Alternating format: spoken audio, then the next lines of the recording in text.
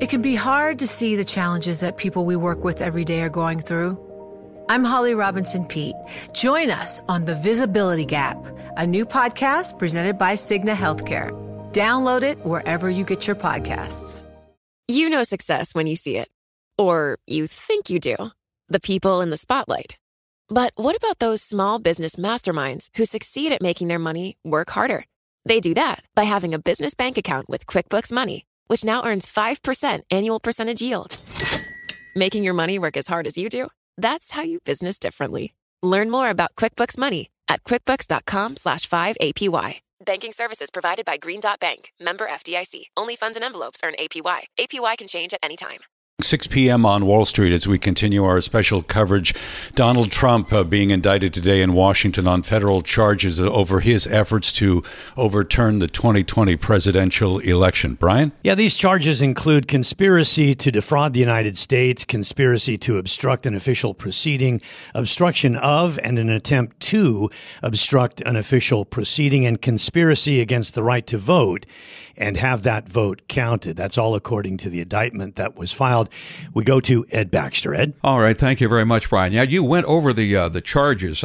He is also, we are finding out, going to be appearing or is ordered to appear before the court on Thursday, the 3rd. So that is a day after tomorrow, U.S. And whether he is asked to enter a plea at that time, we don't know. But that is where it will. That's where it will go. Let's find out a little bit more.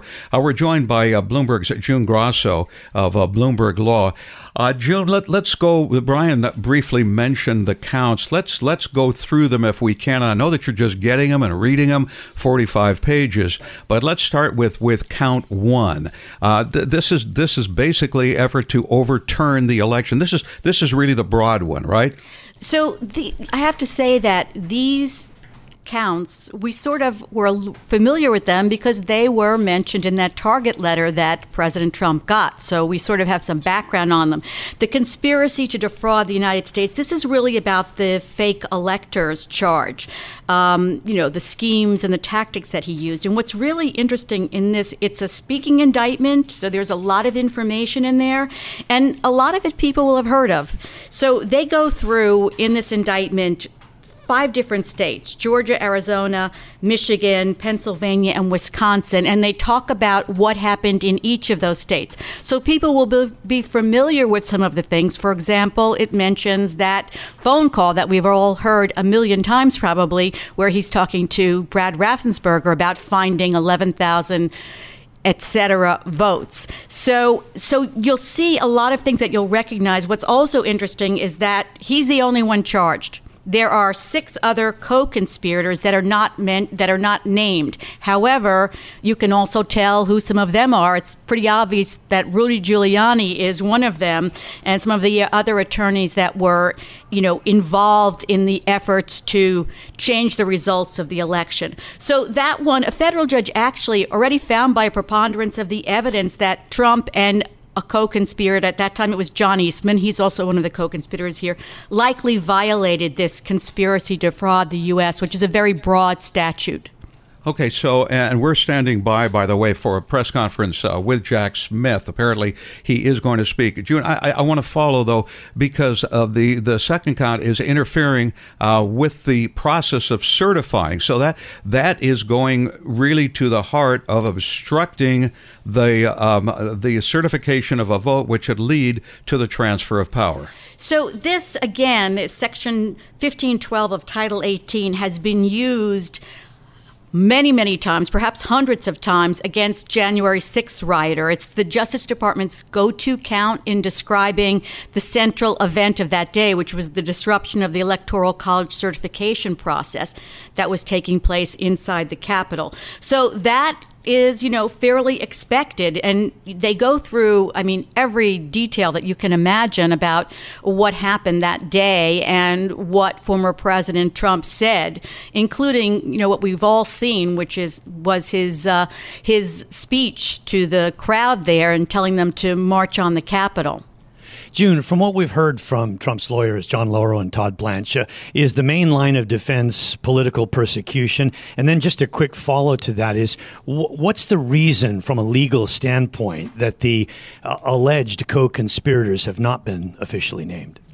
Well, the reason may be that the special counsel really wants to move this to trial fast. So where you have one defendant, it's much easier to move it to trial fast. I mean, that doesn't mean that, in other words, since they haven't named the co-conspirators, they can still file charges against them, at another time. So that doesn't mean that the co-conspirators are free and clear. I know that, Rudy Giuliani had told reporters that he wasn't being, he didn't get a target letter. He wasn't being indicted. He should say at this time, because you never know what will happen in the future. And I think it's kind of unlikely that they're going to let these co-conspirators, get off just free and clear. And as far as what we've heard from former President Trump and his lawyers is this is, political prosecution, the witch hunt, which we've heard since even before he became president. That's not going to fly so well in a courtroom. A judge probably won't even let them raise that. And Trump has also said that he's going to raise that the election was stolen from him. And I'm sure a judge is not going to let him raise that either, because it's been proven in courtrooms, I forget how many, time and time again, that the election was fair and free and was not stolen from him. Some of the other things he could raise, advice of counsel is something that's been talked about. But there again, you have to have a specific counsel that advised you.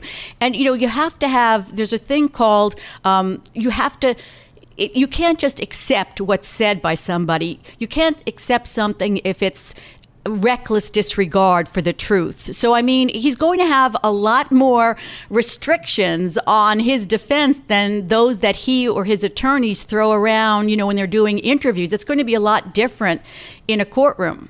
Now, you mentioned, June, that just looking at Georgia and other states, this is going to parallel what is going on with a potential indictment in Georgia, doesn't it? I didn't realize it was going to be this wide-ranging. It is very much a circle, isn't it?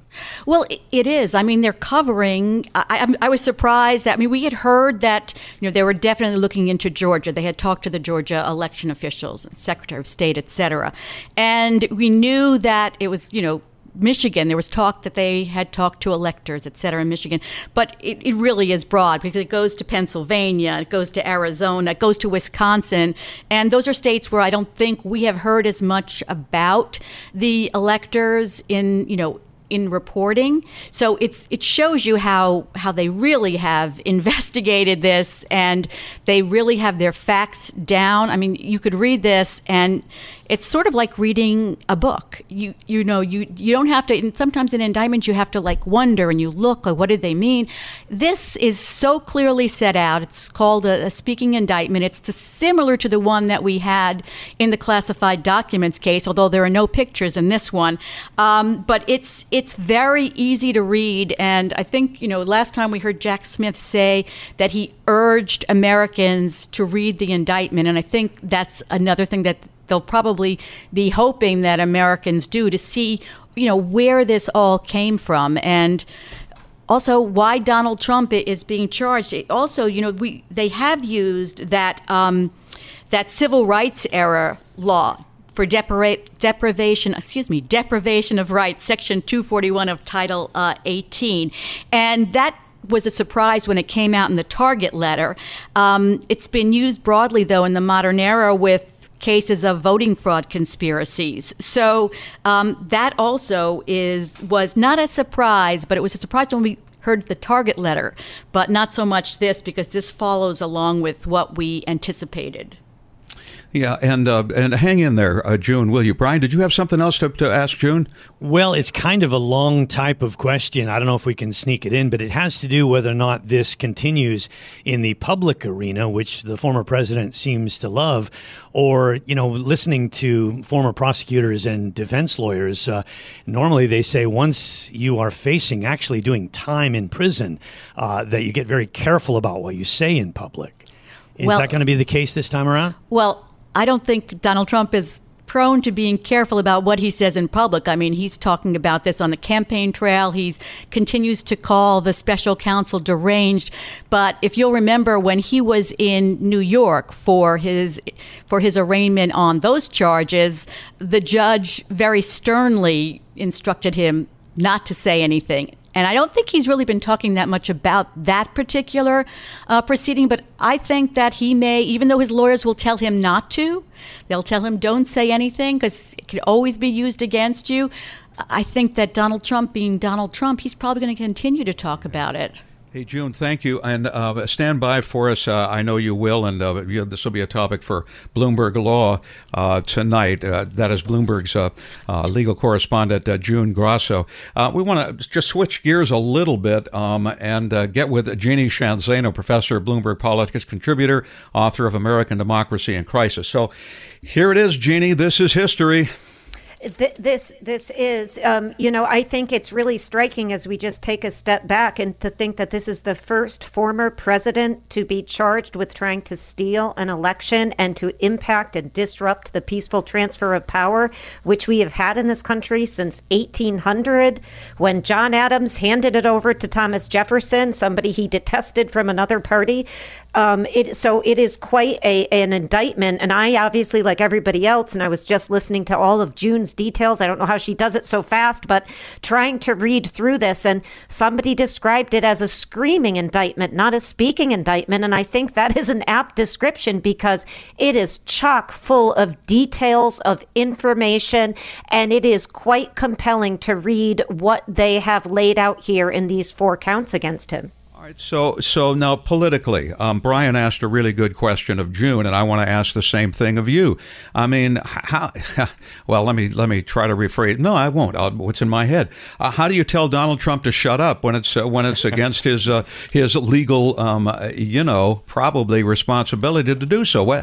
How do you do that? And will he? And politically, can he? Well, he won't, because we already understand he has already, and not surprisingly, sent out a fundraising appeal as this has come down, saying that this is the Biden administration's attempt to try to block his campaign, because the polls that we've been talking about for the last 2 days and last several weeks, quite frankly, show that he is so far ahead. So he is not being silenced. And obviously, all of us who support the First Amendment, as I know all of you do, we don't want him to be, sort of quiet in that way or to be shut up. And it's, I think, one of the really interesting things in this indictment is that Jack Smith says very, very clearly he can go out and he can say untruths. He can lie to the American people. He can lie to the press. He can go on the ellipse and he can say mistruths. But he's not being charged with any of that. He's being charged with using the power or attempting to use the power of his office and the power of the government to steal an election and to overturn the will of the American people.